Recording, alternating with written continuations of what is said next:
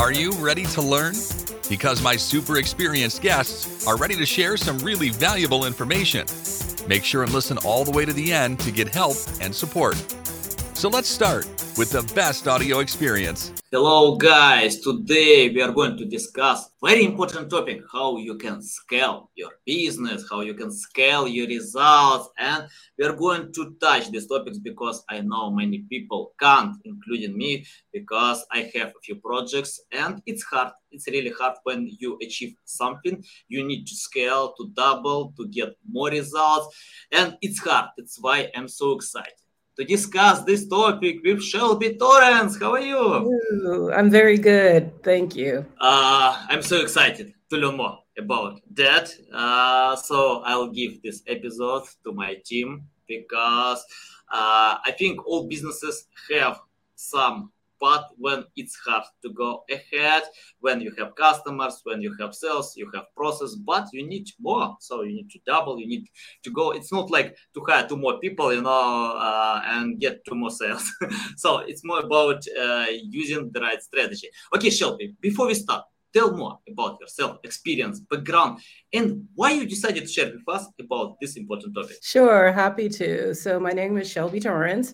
I'm CMO with Earthly. Earthly is focused on helping companies invest in nature. Of course, right now, for many different reasons, companies are more focused, whether it's aligned to their ESG or their net zero strategy, or they're shifting to being purpose-led. There's a lot more interest and eagerness to invest in nature. So we help companies with making sure that they're investing in high quality projects that align to their business. I joined the team, it's been almost a year now. And for me, it's a really new space. This is the first time I've really been in the climate and environmental space. I come from more of a fintech and enterprise tech background, which is sort of my experience with scaling growth. First part of my career, I focused on demand gen for companies like IBM and Google Cloud. And then over the past 5 or 6 years, I've transitioned to being in smaller companies, but that grew very fast. The last 2 reached unicorn, 1 within 3 years. So I've been in very heavy tech environments and very different fintech, enterprise tech, SaaS. But yes, all about growing as fast as they possibly can. Awesome. I love your experience. You have experience to work on Google. So yeah, it speaks a lot. Okay, can you tell me why when I open your LinkedIn profile, I see invest in nature, not in text, not in many other things, but in nature. Can you explain what does it mean? Sure. Well, I'll explain it sort of from my personal point of view because it's been a bit of a evolution for me. Like I said, I kind of came from very, very techie companies, and I was very much on the side of businesses with wanting to do better, wanting to have an impact on the planet, a positive impact, but not really knowing what that meant or how to do it. So when I came across the Earthly team, I was really impressed with the work that they do. I think it's very overwhelming for businesses to know where to focus. There is a lot of focus right now on carbon reduction, which is incredibly important. There should be, but we need to go beyond that. We need to look at biodiversity loss. We need to understand the social impact that climate change is having on many communities. And I love that the Earthly team does that. I look at us as a little bit of the bridge between the business community that wants and needs to do much more, but isn't sure how to do it, and the climate community that has a vast amount of knowledge, but sometimes these 2 communities don't talk to each other well. So we try to be that bridge to help make sure that we can help the businesses invest in the right projects and go about climate change and helping to tackle climate change in the right way. Nice. Yeah, I love your bridge. I'm going to take part on this bridge. But I'm interested about your methods to creating this bridge because I see many businesses are busy. People are busy with their projects, and sometimes they have no time to take part on any bridge or any something like this.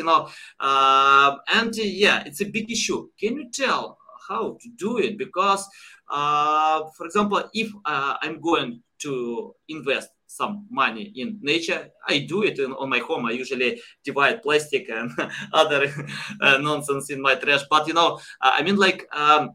It's a small, of course, it's not a big impact. But can you tell about businesses how they can find time and how to explain to employees or to your process? I mean, like to impact your process to take part in saving nature. Yeah, I know it's important.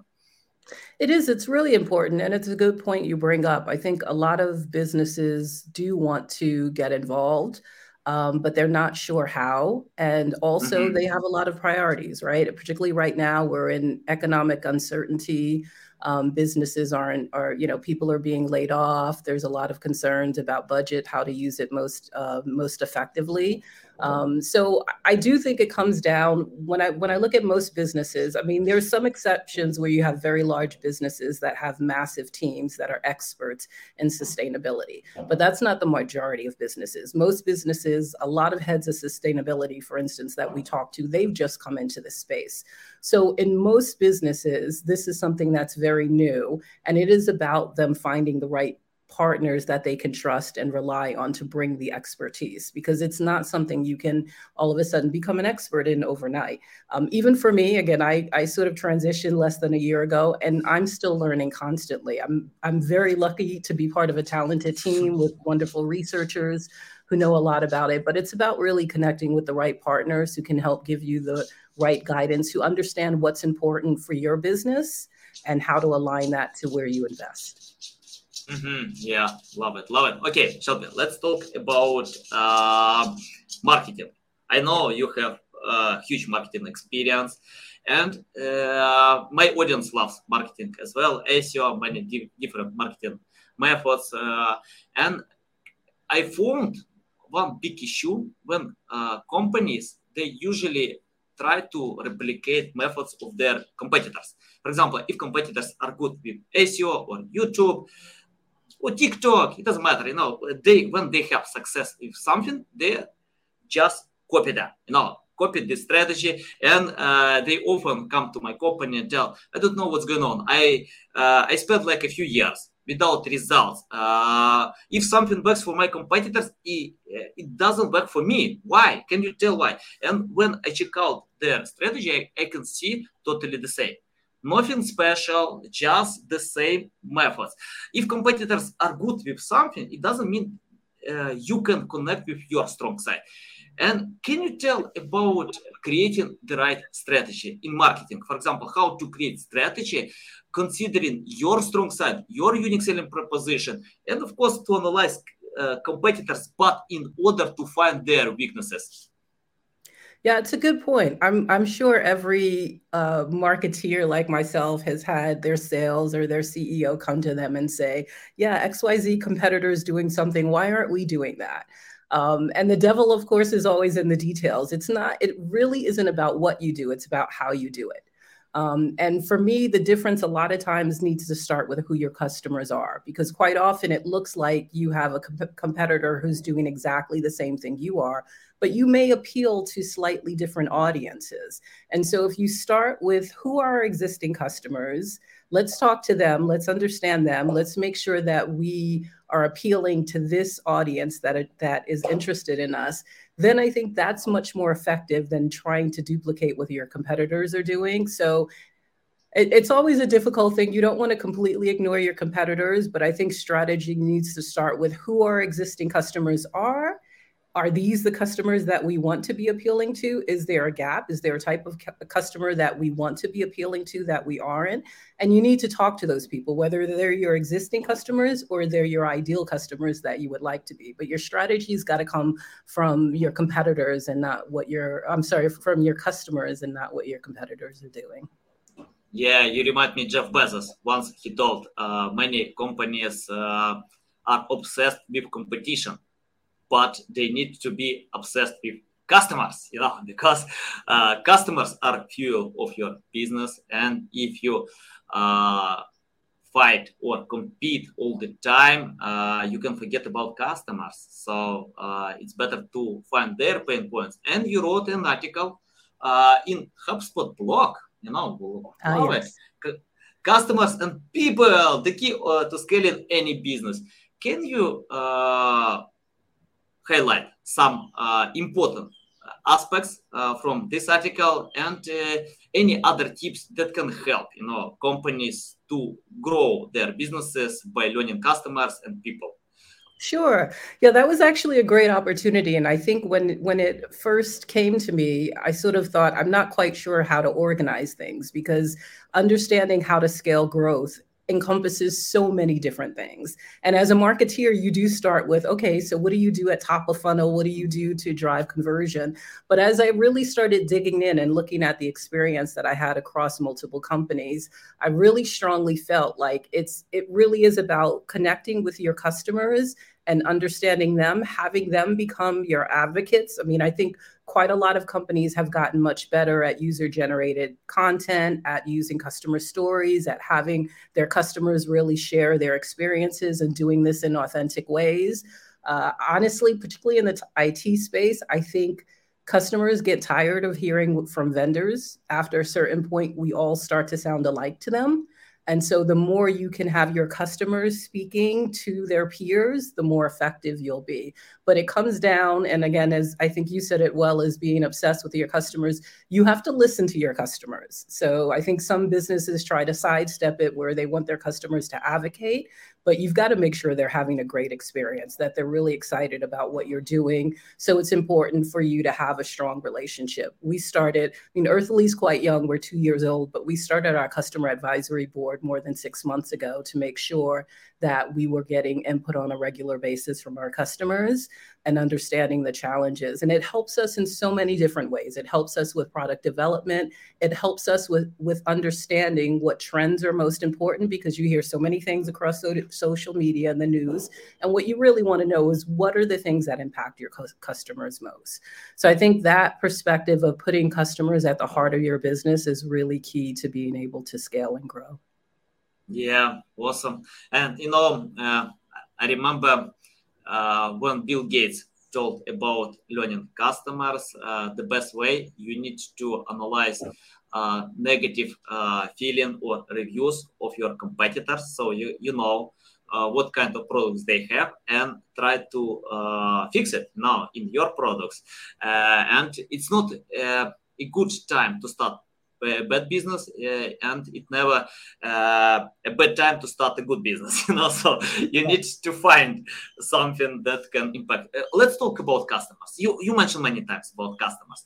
Can you tell how to learn them? Because I see the era of lazy marketers is dead. When companies use standard methods, it doesn't work. But we need to do more than just standard methods to learn customers. Tell practical tips how to do it, how to learn their pain points, or if you have checklist or any methods that can help companies to learn their customers, share with us.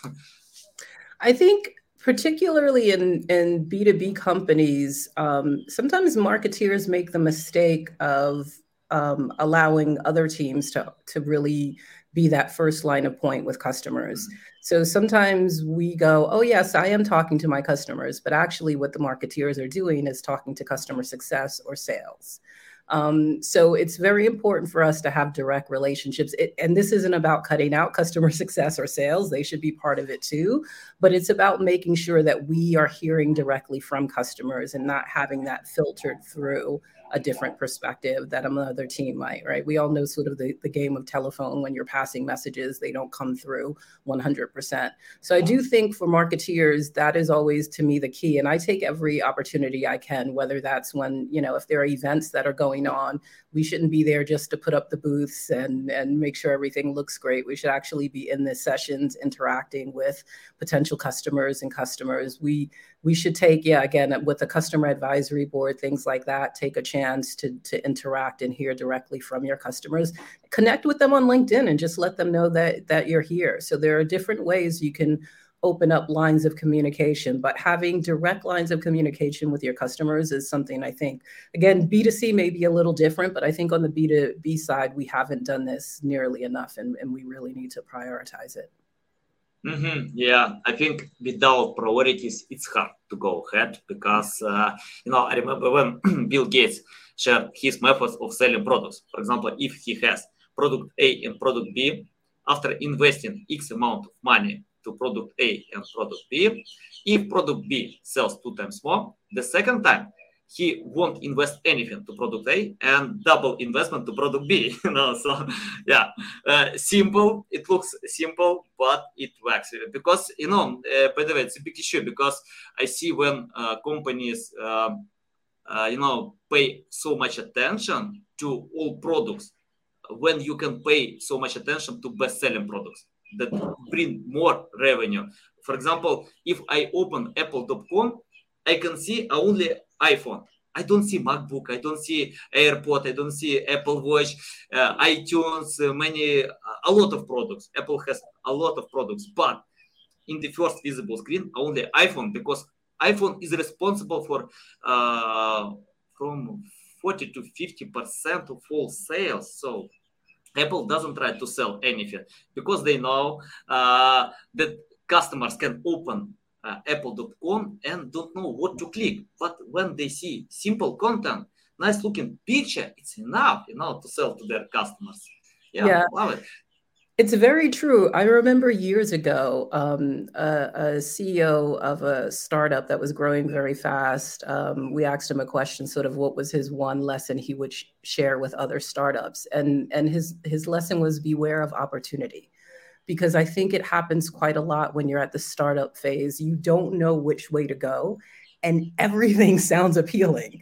So you try to do so many things because we don't have crystal balls, right? We don't know what the right thing is. But I always took that lesson from him and kept it is everything can feel like an opportunity. You really need to dig in, and using data is a great way to be able to do that, to really understand what are the real opportunities that you can pursue. Because I think that trips up more startups than anything else, is just trying to do too much, spreading your team really thin, having your customers not understand your messaging, making it too complicated for customers. So yeah, that's very true. Nice. By the way, if I have a crystal ball, the first thing what I do, I play lottery. Simple money, $1 billion. It's enough for me for a few generations. So why I need to use crystal ball data to scale in business if I can get $1 billion? So fair point. Yeah. Okay. Shelby, I have the question about your marketing experience one more time. You have high positions in marketing. You have this experience. And I found that the best data we can get from salespeople. But according to a few studies, salespeople distrust marketers because of many things. So probably I can assume salespeople wanna get sales now. Marketers usually create strategies that sometimes it takes years, to achieve the strategy, to achieve results. Can you tell how to improve this cooperation, relationship between marketers and salespeople?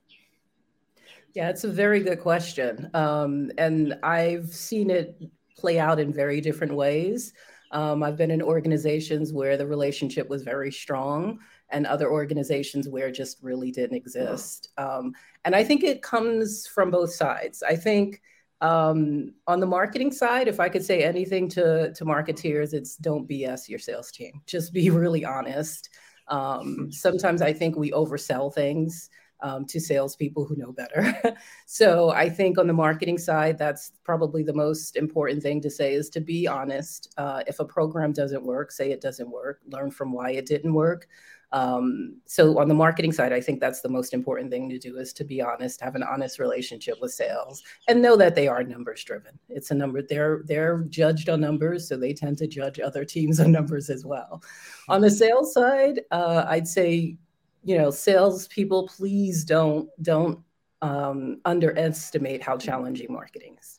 I think that is a lot of times where the break happens, where, again, salespeople might say, hey, a competitor is doing XYZ. Why aren't we doing that? It's not always as easy as it looks. And when I've seen bad relationships between marketing and sales, it is quite often because you have sales leadership that doesn't really respect the challenges that marketeers have.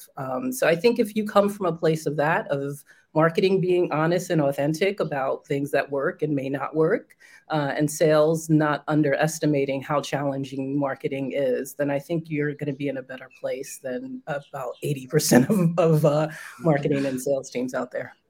Yeah, awesome. Valuable. So salespeople, if you watch this podcast now, trust marketers, you need to do it. So you can invite marketers to a few beers, on Friday night, or find other ways to trust marketers. Okay, Shelby, let's talk about scaling business. Can you list methods how to do it? For example, if we see, I don't know, like the same sales, stagnation, nothing special. And when companies don't know what to do, how to provide this brainstorming to analyze what we have and think how to double or scale the results that you have. Sure. Yeah, I mean, my background is in demand gen. I think scaling is critical. It's very difficult to do, but of course it's critical for businesses, no matter where you are in your growth. One of the things I think that's most important is we are in an environment where things change very rapidly. So we have to be a bit realistic. It's a challenge as a marketeer because it takes time to launch new programs. Yet when you launch a new program, if it's working well, you can't sort of go, okay, I've got that and it'll run for the next year.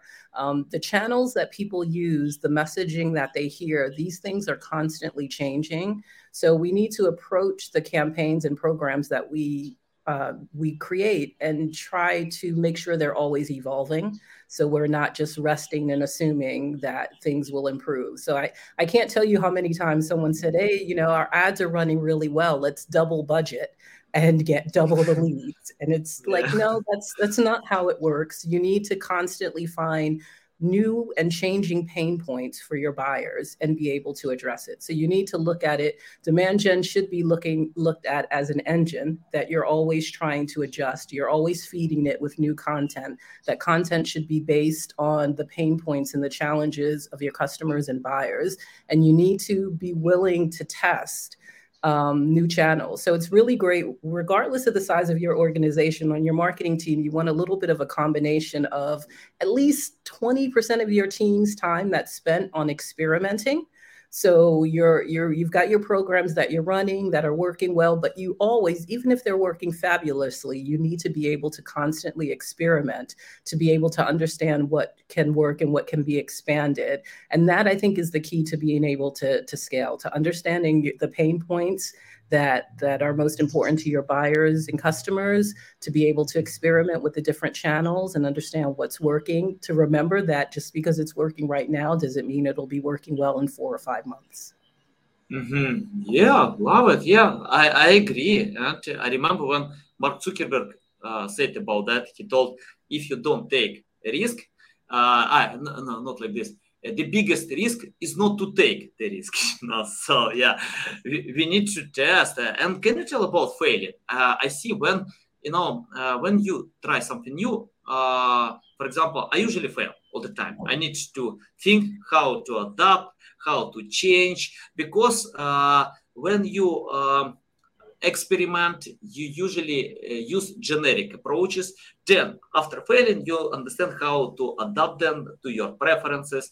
And sometimes it's discouragement for someone, I don't know. So can you tell about failures, how it can help, to go ahead? Because in marketing, I fail a lot. I keep doing this. I made a lot of mistakes in marketing, but I found what actually works for me. So any insights about failing, and how do you feel about failing? Yeah, it's a really good point. And I think that's where a lot of times marketing leaders fail, is not allowing their team to feel comfortable failing. So I remember years ago having a manager, I presented my marketing plan for 6 months and laid out my campaigns. And he sort of said to me, okay, all of these are not going to work. So we know they're not all going to work. You need to be ready for that. You need to be prepared. You need to sort of have contingencies, but you should come into your programs or your campaigns with an understanding that they may not work perfectly. They definitely won't work perfectly, but there will be some that work better than others. But it's got to come from leadership. You have to create an environment where people feel like they can fail. If they don't, then you end up with people trying to make things sound like they are better results than they are, with people trying to find leads that, and move them around from one program to another to show that it's more impactful. But that's all about leadership. That's all about leaders being able to make sure that people have that comfort space. And I guess as individual contributors, it's about making sure that you're in an environment that allows that. So if you're looking for jobs, ask that. It's like, okay, what happens if I run a campaign that fails? I remember actually interviewing, I didn't end up working with them, but I interviewed for Booking.com.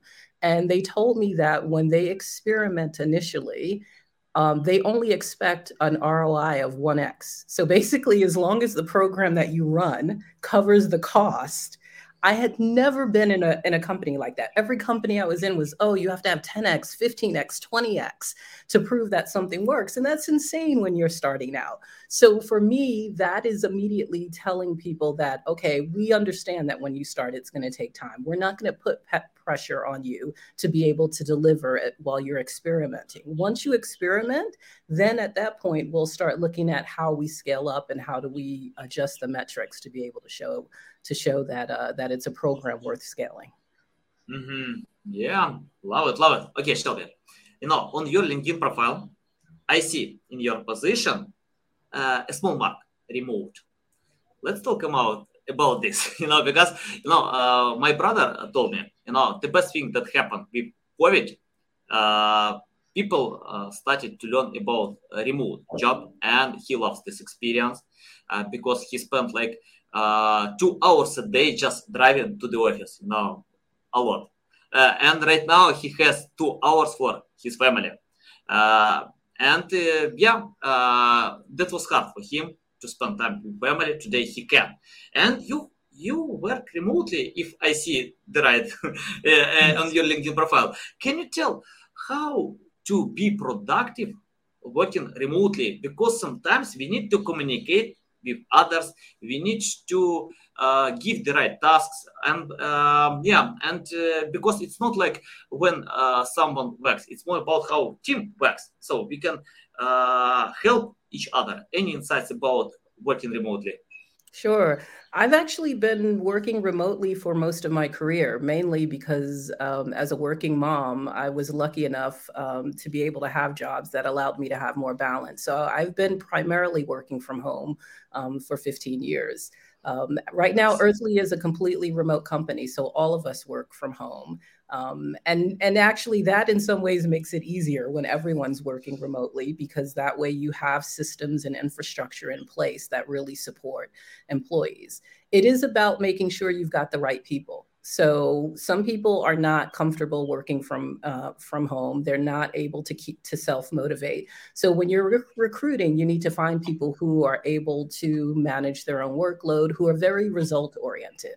That in general is what's good to have in a startup anyway, right? You don't want people who are sort of tasked or need to be overseen by a manager. So you want people who are very result-oriented and able to self-manage themselves. And even at Earthly, even our interns are really good at taking ownership of projects, understanding where they need to ask for help, but being able to really drive towards results and understand what needs to be done without having to be given a lot of direction. We have a lot of balance. We have 2 meetings per week where we get the team together to talk about things, to dive into different discussions.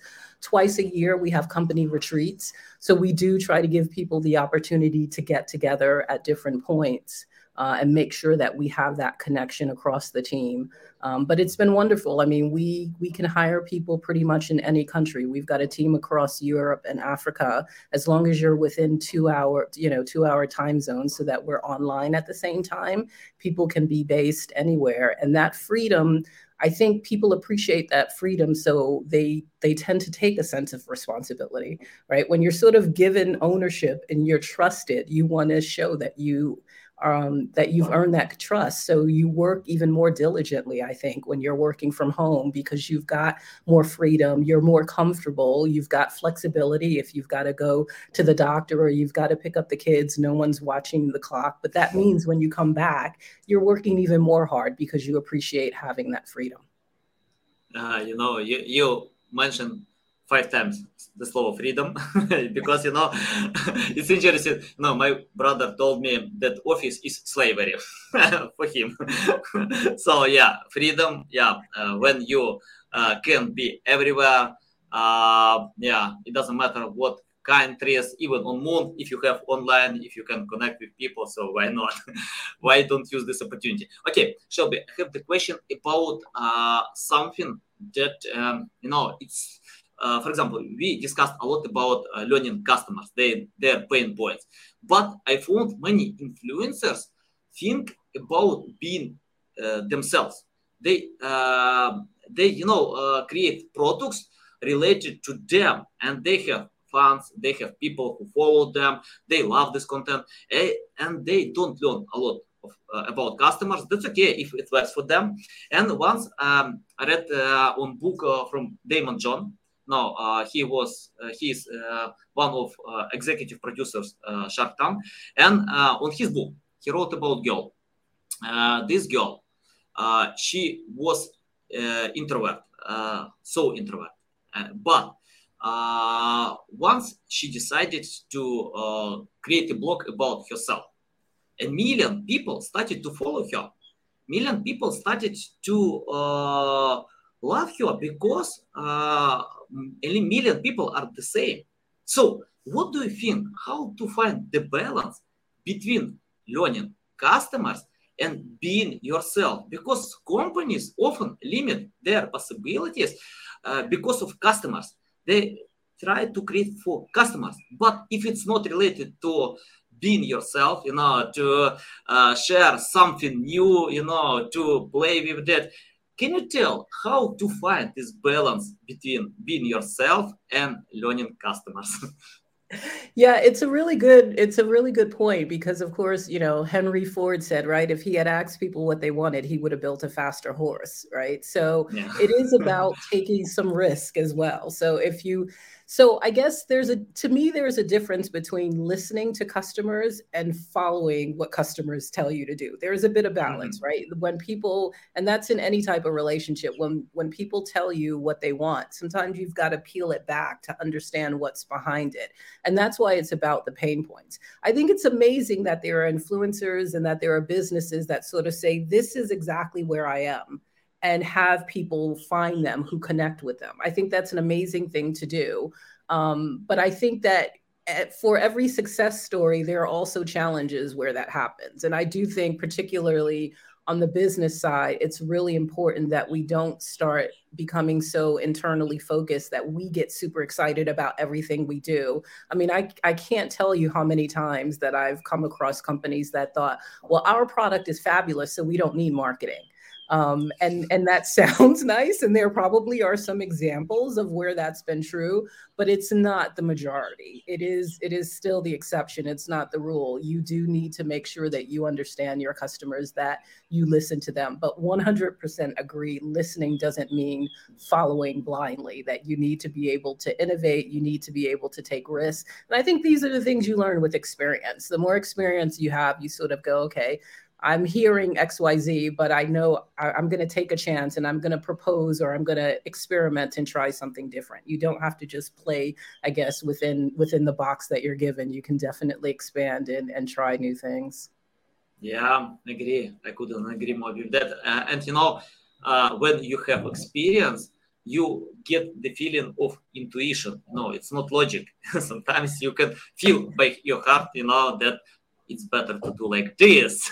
I think it works. Okay, even if you fail, that's okay, because you can learn. Okay, it doesn't work, so you can learn from logic, intuition, to find the balance, and something like this. Okay, Shelby, my question is from audience. I have a lot of students in my network, and many of them are looking for new ways, how to learn, how to go ahead. And I often ask the question, for example, if you started from scratch without any experience, knowledge, skills, what will you do today to learn more about marketing? It's a good question. I've always felt, I did actually, in university, I studied business and focused in on marketing. But I'll honestly say, I don't think there was a marketing course that I took in university that has had an impact on my career. The most important marketing course I actually took in school was anthropology, because it taught me about cultures and norms and helping me to understand that what I think of as normal is not what other people think of as normal. So I think university certainly has its place. Courses have their place with helping people build technical skills, but I think a lot of marketing is about understanding and experiencing people, and about being able to put aside what you feel strongly, your likes and dislikes and the things you feel strong about, and being willing to kind of look at things and put yourself into someone else's shoes. I feel ultimately that's what marketing is really about, is I want to really understand this person that I'm targeting. I want to make sure that I can feel what they're feeling. And that's not something any course can teach you. So I think that's something you've got to learn. So probably the best thing to do is travel the world a bit and meet people from different cultures. Yeah. Once I got the question, if I listen all your podcast episode, can I become a great marketer? I told, no, you can't. You can't, because it's not about to overlearn anything. It's not about I can read 100 books, but if I do nothing, it doesn't bring any results. So yeah, I agree. You need to learn, and you need to act. You need to speak with people to learn from your experience and go ahead. Yeah, love it. I have the question about the future. Many things are coming. We don't know how it works. If we have this crystal ball, of course, lottery in the first place, the second probably stock market, many things we can do. But let's predict the future. What do you think will be in marketing in 5-10 years? Because people, students, wanna learn, and many today we have AI that can replace some mediocre writers. I don't know it will replace great experts or not, but today all mediocre writers can lose their jobs. I remember when Uber came to the field, 1 million people lost their jobs. Because of this technology. Today AI can replace some mediocre writers. It's better to improve skills, to focus attention, because AI just rewrite content. Okay, good grammar, good insights, but it's not new, it's not unique. In the future we'll see, I don't know. But can you tell what to do today to adapt to the future? What kind of skills to learn from your experience, and can you predict the future of marketing? Sure. I think tools like AI are fabulous, and I think you're probably right that there will be some people who are not as strong that might be displaced. But I look at tools like that as enabling people to work more effectively. So I don't expect that AI is going to mean I won't have to have a fabulous content manager. And unfortunately, we do have a really great one. But I think that our content managers right now are overloaded with so many things to do, and AI will allow them to work more effectively and actually be able to spend more time on the creative things. As marketeers, if we look at our time right now, we probably don't get to spend as much time on creative, right? We've got to deal with the technical things of setting up our campaigns and measuring them and making sure that everything is running. Like, a lot of our jobs have become so technical. So if tools can help us be more effective and spend less time on the technical side and more time on the creative, that's a future I know I'm gonna love. Yeah, I agree. It's better to adopt. I remember Garry Kasparov. He was the world champion in chess, and the journalist asked him what he thinks about AI, and he replied he doesn't worry about AI, and he was the first human being was beaten by a machine, playing chess. And he replied, no way, okay, I was beaten the first, but I don't worry about AI because AI can't replace all occupations. Of course, some jobs disappear, but it's the evolution. Right. That's okay, but AI can help. You just need to adapt to these technologies to go ahead. And I spoke with a few specialists in AI from Zurich University, and many of them told me, you don't understand how AI is stupid. It's not like real human mind. It's just a mechanism that can help to be productive, as you mentioned, to go ahead. So we need to adapt. Yeah, absolutely. I mean, I think one of the transitions that started to happen across so many different places is that people want to be more entrepreneurs. They want to have startups. They don't necessarily want to work in large companies and not have ownership of what they do. And I think tools help you do that.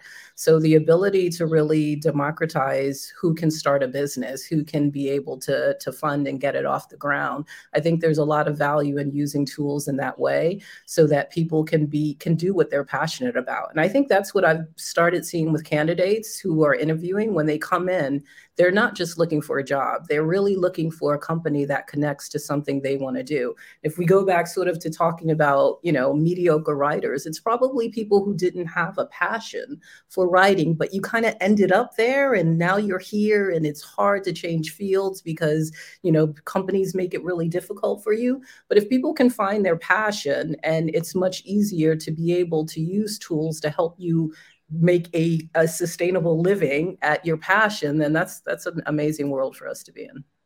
Yeah. For many years, I told copywriters, stop writing about everything, stop doing. And if they did, today AI replaces, it's evolution. So, but when you write only about one thing, when you focus on one thing, results will come. Yeah, because AI can't beat experience. Can't beat today. Tomorrow we'll see. Shelby, it's a big pleasure to get on my show, to learn from you. Tell our audience the best way how to reach out to you, how to learn more about you, how to follow you.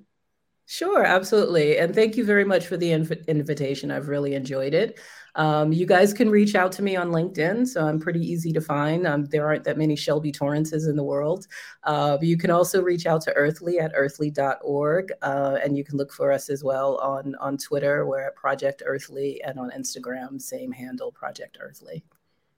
Nice. Guys, you can find the link to Shelby account LinkedIn on the description below. Listen us on Apple, Google, Spotify. Thanks again for your time. A big pleasure. Love all your insights. Thanks, guys, for watching and listening us. Thanks for listening to this entire podcast. Please rank your experience in Apple, Spotify, Google, or any other platforms that you may use. Also, please share your ranking mark on chat at SEOtools.tv to get a special gift. We'll see you soon on other valuable audio podcasts.